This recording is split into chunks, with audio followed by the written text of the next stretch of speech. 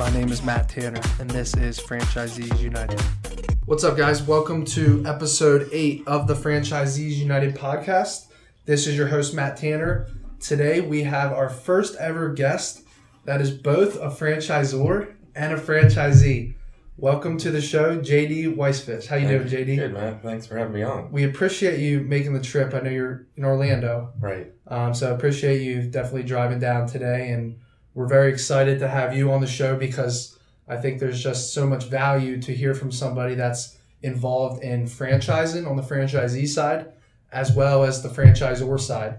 So I guess let's get started. Tell the audience a little bit about who you are, how you got started in franchising, and what led to where you're at today as far as becoming a franchisor essentially. Sure. I can go into detail and spend an hour with you guys on that, but to sum it up, the main word I'm going to keep going back to is relationship. So how I got in franchising was my father immigrated from South America and worked in the textile industry. Eventually was able to go on his own. And one of the big industries back then that was doing pretty good was the automotive repair. So he got into that franchise, relocated to Miami with a muffler shop. So I was exposed to that at a very young age. And I was a kid at 7 years old going out and making sure that the boxes didn't have a muffler in the trash because that's the way they used to steal. Yeah. And my dad always said, don't get in the business, get a career, attorney, doctor, do one of those things. Uh-huh. And I want to become an architect, but I failed calculus. So I said, Dad, I got to go into business. He said, all right. So at the time, business was evolving to there was more technology, and that's something he wasn't comfortable with. So he was on the way out. And I ended up buying him out of the automotive franchise. And then what I found I was good at was taking situations or businesses that were failing or asset sales and turning them around and then flipping them. So we started doing that. And along the way, I just met people and made friends within the industry. Mm-hmm. As a small business owner, you're kind of on an island. Mm-hmm. You can't relate to people that have normal jobs because your lifestyle is, it's just way different. Yeah. Yeah. So did that for about, 15 years and told myself I'm going to retire from franchise. I was burned out. Yeah. Especially automotive. Everybody's pissed. So. And what age was that when you were 15 years in? At this point, I was going to leave it at 30. I was 34 years old at the time. Yeah. So I started young. And because of the relationships that I had established, I said, you're good at franchise sales. Why don't you join us? So I went from franchisee to working for that same company at corporate. Okay. Did franchise sales. Yep. And through that, I met a ton more people. Right. So I was on the corporate side, and I realized, man, corporate culture, it's kind of toxic. It's, I wasn't used to working. So you did it the reverse, because a lot of people will start with, we had one of our guests started with corporate, made money, learned about the brand, and then transitioned into the franchisee role. So you kind of had the reverse. You started young early you started at a young age, started your own franchises or bought into your dad's, and then you were able to transition into corporate down the road. Yeah. So I switched that because I wanted a set schedule. I just wanted to clock out at 5 and not worry about it. Because, franchise ownership or any business ownership, you're 24/7. Yeah.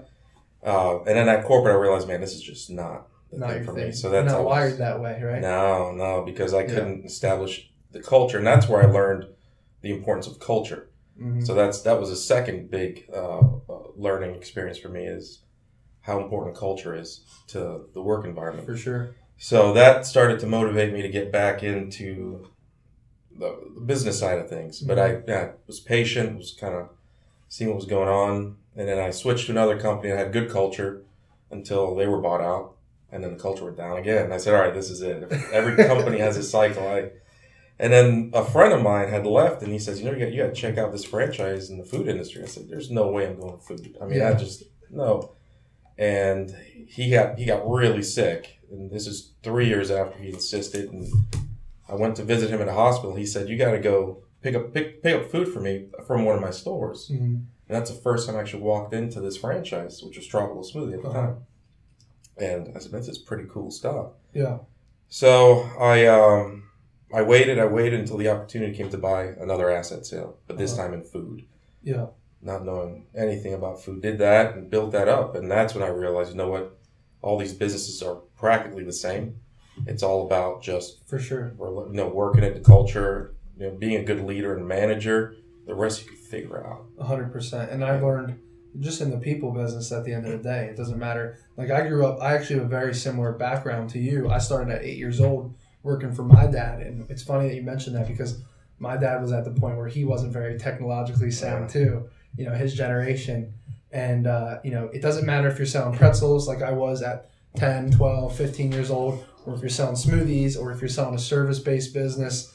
The real common denominator seems to be culture and people. Yeah. And really being able to be a leader and implement those things and making sure your business is successful, because that's kind of like the intangibles that are just so important. I mean, obviously the financials and the profit and loss statements and your sales and all of that stuff's so important, but culture and people is like the foundation of that. It really seems like. Yeah. So what do you really like about the Tropical Smoothie brand?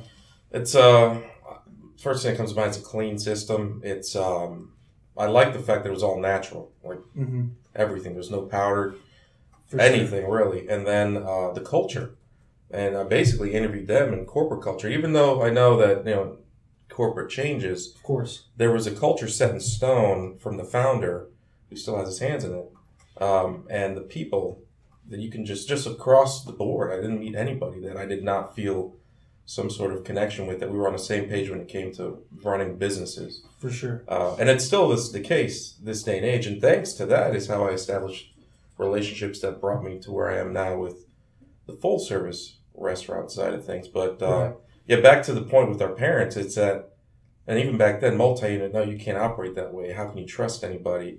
They weren't hiring people better than them. Now you look for people that are better than you. You learn from. Yeah. So it is a big difference. Then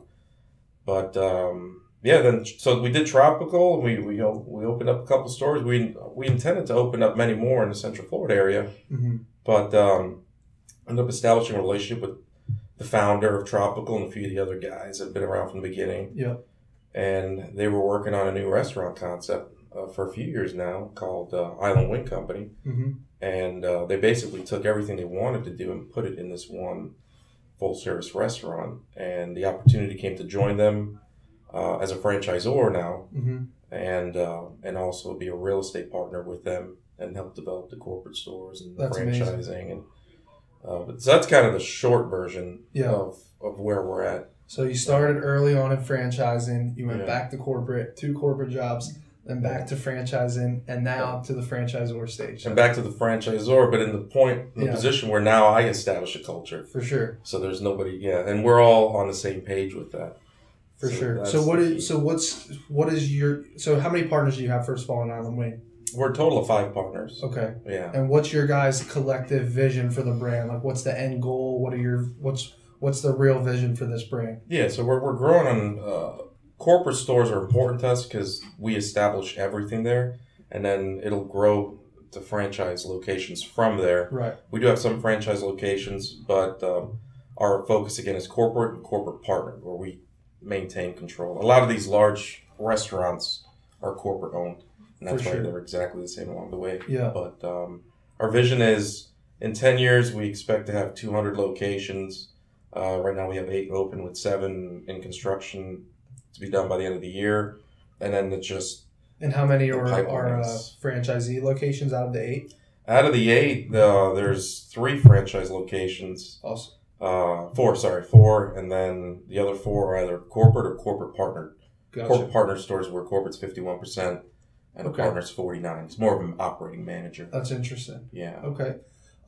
So tell me about. I was able to go to Island Wing with you in Orlando, and my favorite menu item was the buffalo or the baked cauliflower. Yeah. I thought that was phenomenal. Yeah. So tell me about. I know your guys' slogan, I guess, if you will, is "Get Baked." Yeah. So tell me a little bit about that and some of the menu items that you guys are super passionate and excited about. Yeah. So get baked, and also we don't use the F word here. Yeah. There's no fryers on site, and these restaurants are 9,000 square feet. Emphasis on patio and live entertainment. It's more about an experience, the energy and the atmosphere. Yeah, to separate us. And but yeah, all ovens. It took years of perfecting what type of oven and how to make. So we have all baked items across the board.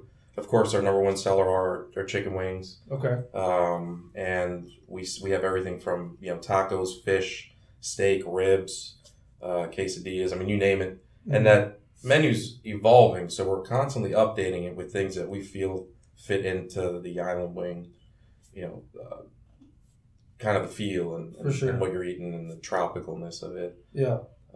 And then the bar is a bar. We're like a family-friendly sports bar per se. Right. The healthier options, for sure. Again, because it's baked, but the bars are big, and we typically have 50 beers on tap, and we got 50, 60 TVs. And you had some frozen beverages too, right? We do have frozen beverage machines that we make. Yeah, so it's freshly made, and that's something we just put in.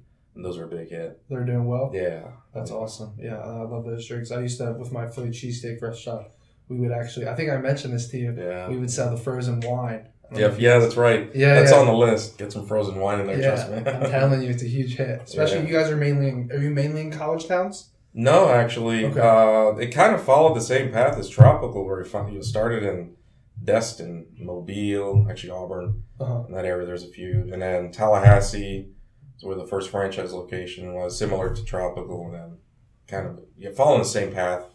But, come to think of it, college towns are a great place to start with these brands. Yeah, for sure. Yeah.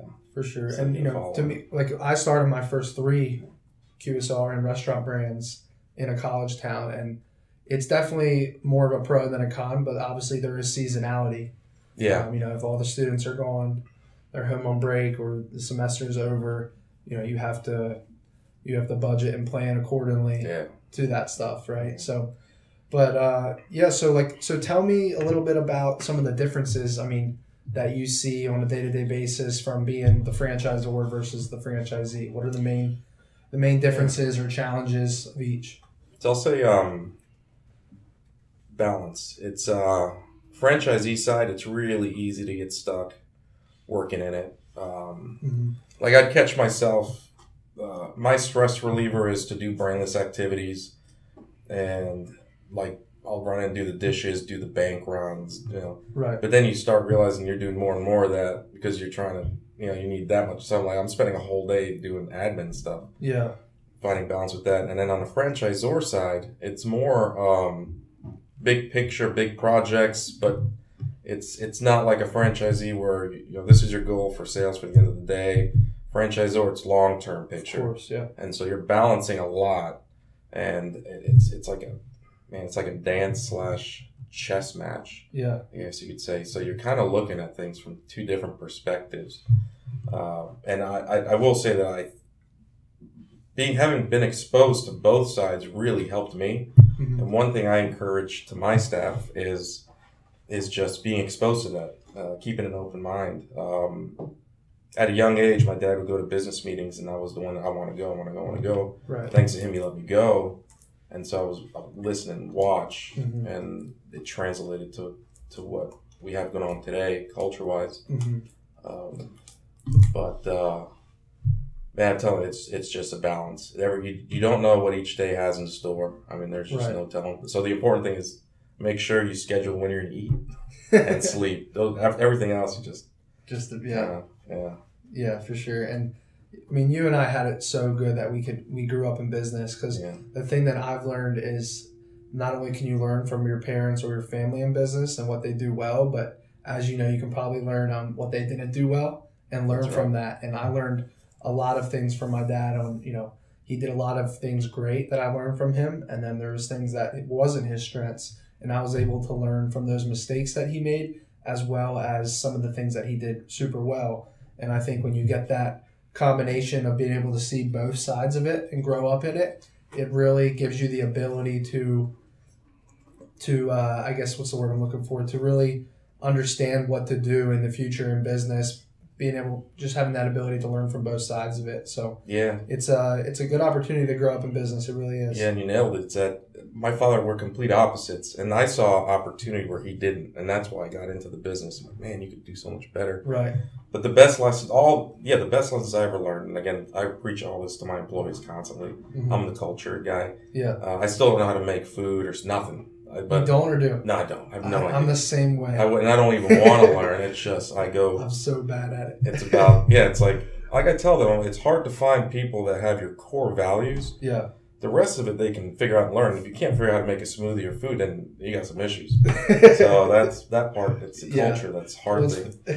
But the best lessons in life come from learning from other people's mistakes or things that how you don't want to do things. So corporate was my best lesson because that's where I learned how I don't want to operate a business, how I don't want to treat employees. Yeah.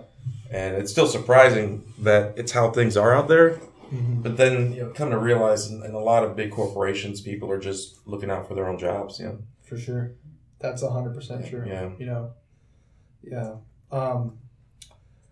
So what else? I guess I know you. When I came down to your tropical smoothies in Orlando, it seemed like you and your wife are kind of a good team. Yeah. When you guys are in business together, what's that like? Yeah. So.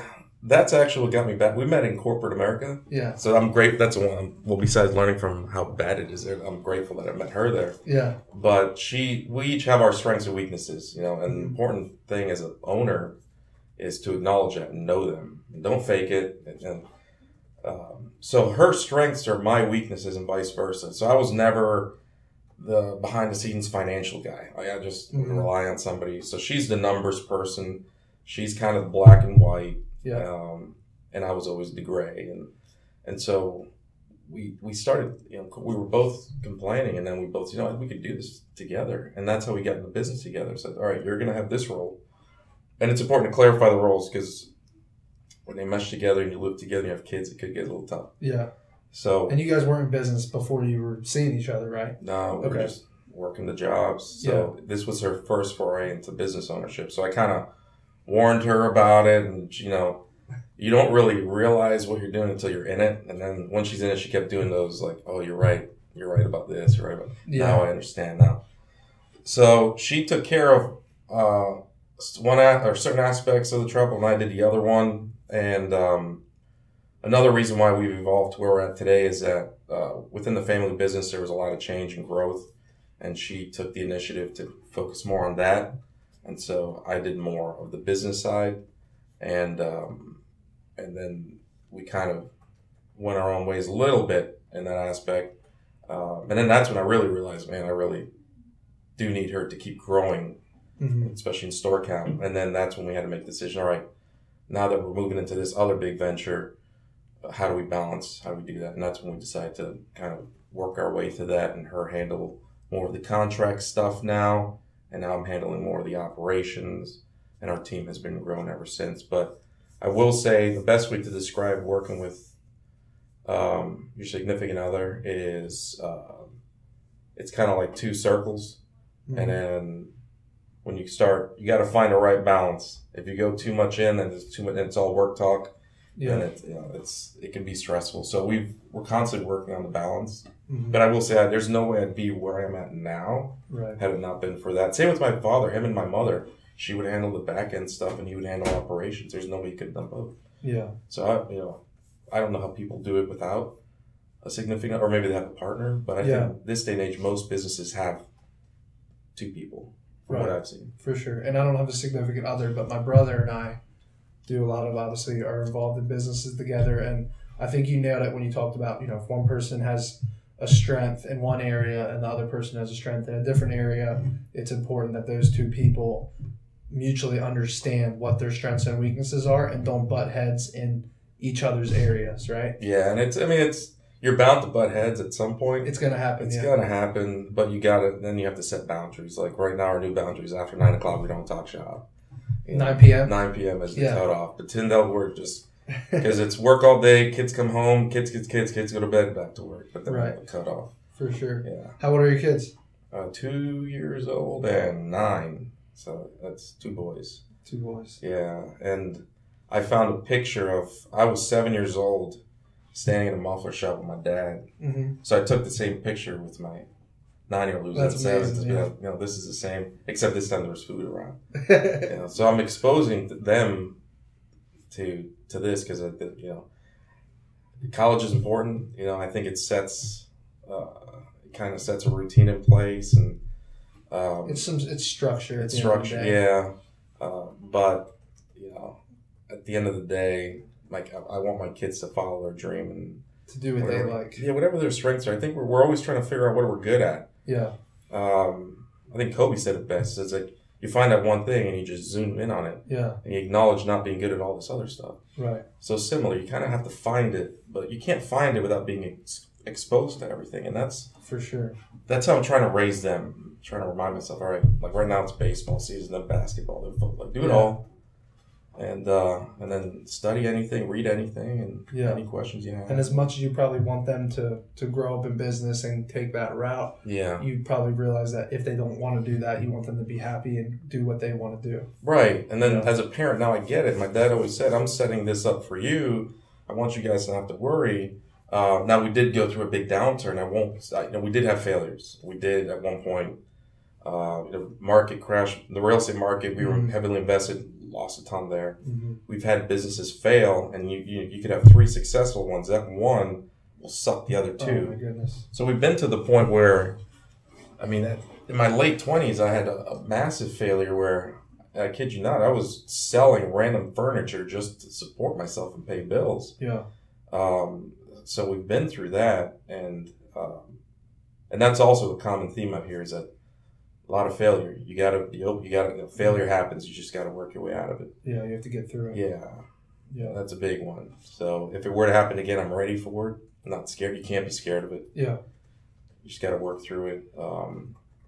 A lot of people, they don't take. Well, actually, I'll tell you a good example. Sorry, I'm rambling. I got it. No, go ahead. Yeah. So at corporate America, when I decided to go back and be a business owner, I sat with most of the executives, top executives of this, Fortune 500 company, and they each had a story where they had an opportunity to go on their own, and they would describe these opportunities, and I'm like, man, I would have jumped them, but they each said they were scared of leaving something steady for this, what they thought was a risk, and so I realized at that point that everybody's presented with opportunities. Yeah, for sure. Along the way. And out of fear, 95% of people, I think, don't do it. And I think there's also people that just don't realize it until way after the fact, or just don't even see it. Yeah. So that's another reason why I say it's just keep your eyes open. You never know. For sure. Yeah. So what do you do day to day for Island Wayne, and what kind of, what's your guys' process as far as recruiting franchisees and type of people that you're looking for? Yeah, so Island Wing, it's we just opened a new store in Jacksonville, so I've been up there quite a bit, supporting that. But we're in the process of we're perfecting the behind the scenes. With franchising, it's all about processes and procedures, and if you don't have those things buttoned up, it's easy to, there has to be a system to follow. And the most successful franchisees follow a system. So we're buttoning up that system down to the exact music, the volume, the everything, the whole package. So we're about, I would say, 8 months away from having a formal system that we can actually just market. All the franchisee growth we've had has just been people walking into a restaurant. That's awesome. And saying, hey, I want one of these. That's good to hear, though. Yeah, so those are our leads now. Yeah.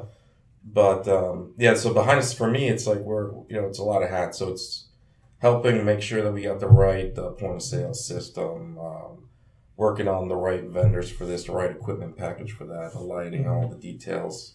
What type of POS do you guys use? Right now we use Brinks. Okay. Yeah, so we just installed a beer board to monitor the beer systems. And the other part that my family's now involved in, my wife's family, they're in the construction businesses, building these stores. So I have a construction hat on. I'm learning about kind of bolts and drywall, level 4, like all that stuff. Right. So let's see, day to day. There's a lot going on day to day. Yeah. I would say, gosh. Well, right now, a lot of it's real estate search. So since we're growth mode corporately, I'm heading up the real estate department with an in-house broker. So we just did a tour of our 2 target markets this year: Jacksonville, Orlando, and Tampa as well. Sorry, 3 for corporate stores. So I was in Jacksonville 2 days ago. looking for sites. We have Tampa next week. In Orlando, I live there, so I'm just driving around. But right now, it's more of a real estate mindset for me. Yeah. I've gotten my brother-in-law involved to help on the construction side.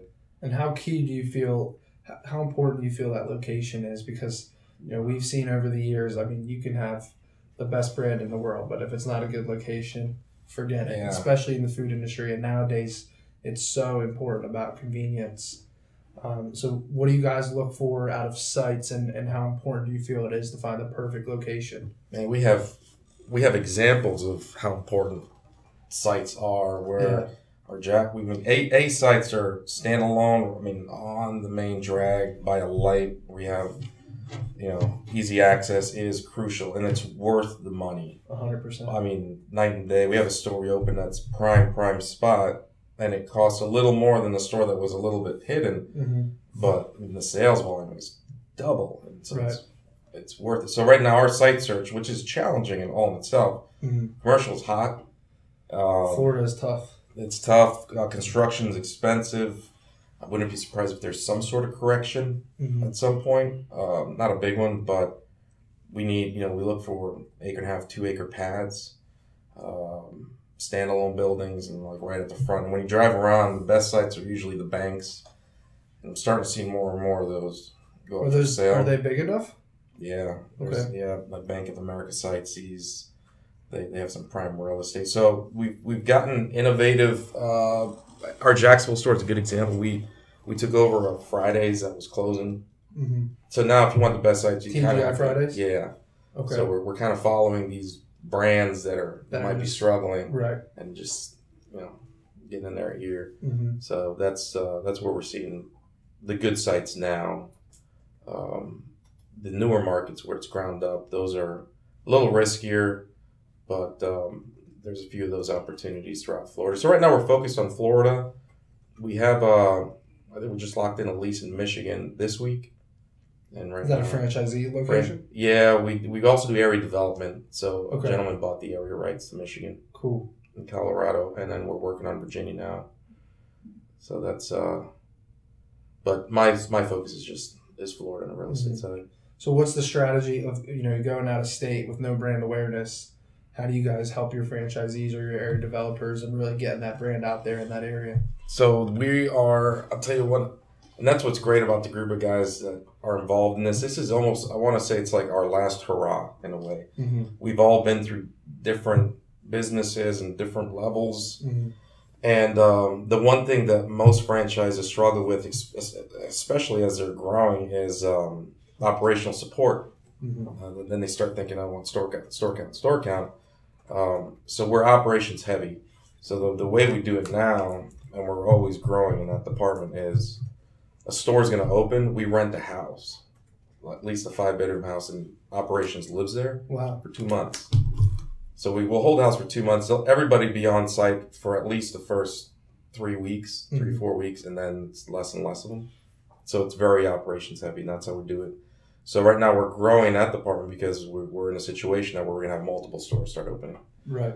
So you guys plan to do that strategy even when you're hitting scale and doing a lot of sites at once? Well, we want to be at the point where we have people in each market. Right. So with Michigan being it's an area developer market, we want to establish a team that's just there. Okay. And it focuses on Michigan. Florida, since we're based out of Florida right now, we just use a Florida team, kind of jump them around. Right. But it's one of those that we're growing with it, and we're trying to stay ahead of the growth behind the scenes, of course, so that we support what's happening. For sure. It's franchisee support, and it's crucial. Yeah. Even corporate stores. I mean, you want to get the right GM in place, right management team, and you still got to oversee them. Corporate stores have to be even more perfect. Yeah. Because that's like the model store, you know? Yeah. So who's an ideal franchisee or area developer? Who do you guys look for or seek out?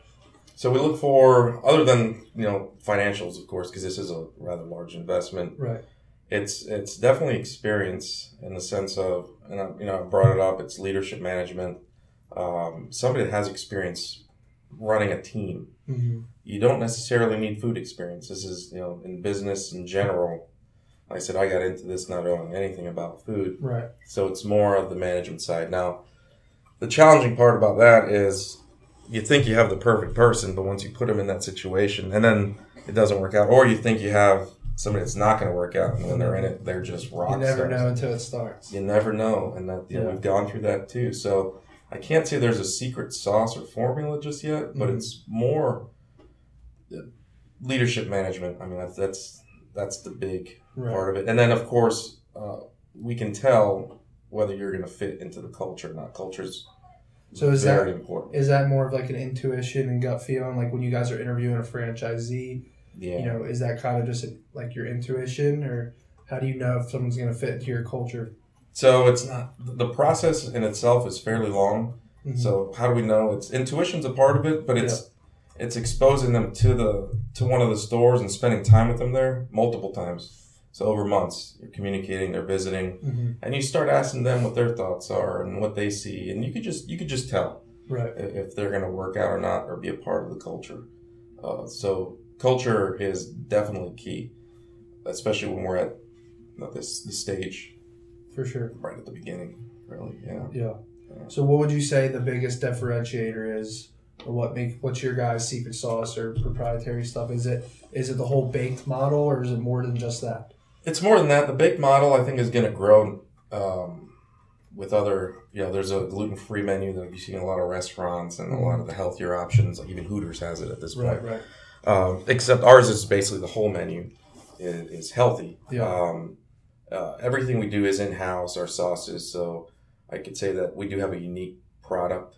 I feel that we have a unique experience, especially in that market where you have very few options for a family-friendly, healthy sports bar type place, where it caters to everybody. We have like wine Wednesday nights, you have kids eat free night, karaoke nights, live band. So it's a little bit of everything.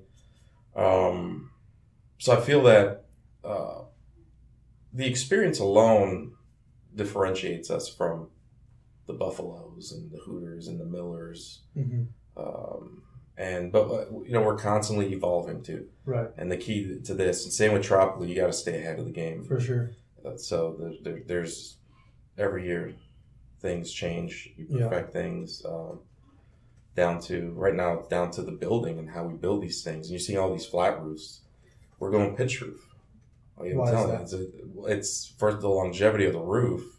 And also, there's cost savings in that. But right now, all the architects and mechanical engineers are dead set on flat because you spit them out. It's easy. Right. It's what they know. But you challenge them, they realize, there's other options that are actually better, that are unique. So we want to be unique. And does that help with the build-out costs for the franchisee? Yeah. Okay. So our value engineering is unlike anything that's been seen out there because we're bringing... The good thing about not having a commercial restaurant building experience is... You come in, residential, we have residential. You come in and you start asking the questions that nobody's ever asked. It's like, we do this. Why do you do it like that? Right. And they're like, it's the way it's always been done. And when you start challenging them, then they start realizing we can do it that way. So it's been about 12 months of value engineering, bringing the cost down basically in half for these buildings. So I think that's going to it'll make it easier for franchisees to come in basically on a full service, standalone restaurant. For sure. Have you guys considered doing a QSR model, or is it going to be all FSR? So funny you bring that up. We started more as a QSR. Really? And it started as a smaller walk-up. But what we have been doing and are doing is that we are actively in the process of purchasing QSR concepts that are in growth mode. And so we will have, I want to say we're looking to be the Dardens of the group, but we'll have other QSRs that will fit with this one. Basically, put them next door to each other. So there's multiple ones that we're working on right now. I can't disclose it yet, but when we do, I'll come back and I'll tell you. Though? Yeah, there's a few. You said it's a QSR? That are QSR concept, yeah. Yeah. So we'll have that under our umbrella, and we could basically put them all on site. That's cool. But Island Wing, it'll evolve to where we have some at the beach, so we'll have a smaller 3,000 footprint on the beach, a walk up maybe with a patio on top, and then we're also looking to put some in, by marinas, so you could pull up a boat, right? Because it's more of that feel. Yeah, for sure. I just look at it because I know FSR FSR, I think, was down 2% last year. Mm-hmm. I don't know. Don't quote me on that exact number. And I know QSR was like the opposite. It was up a couple percent or somewhere in that area.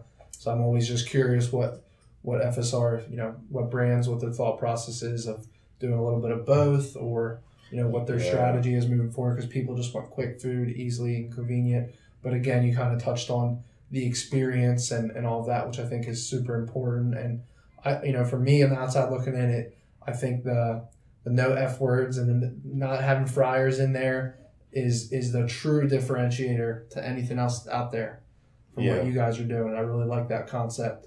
In a lot of ways, it feels like, kind of feels like tropical smoothie, right? You talk about the culture and then the feel good type of food, where it's not necessarily the healthiest food in the world, but it's better than what's out there, and it's a food that's perceived as healthier and has a lot more benefits, and that you can go there and eat and not feel like crap afterwards. Right. Yeah. And that's what I experienced when I went there and ate with you. It was like I tried the buffalo baked cauliflower and then the baked wings, and the nice thing is, and I read the one article I think you posted. I think you said the article said it's like 60 to 70% less fat and calories in your guys' baked wings compared to a fried wing.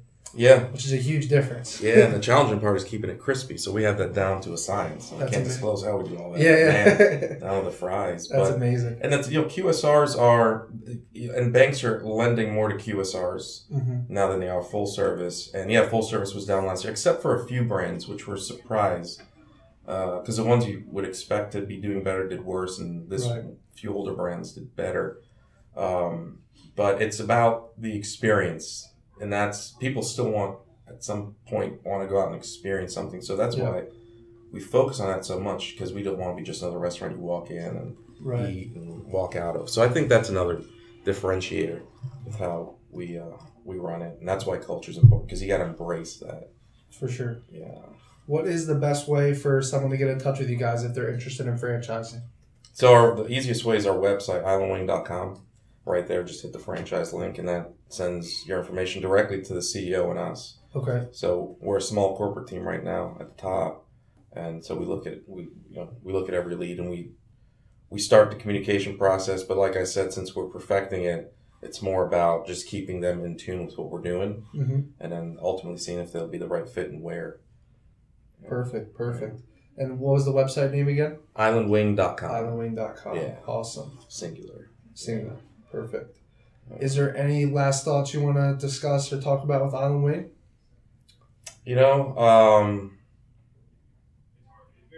I would say that this is a brand that is going to disrupt the industry.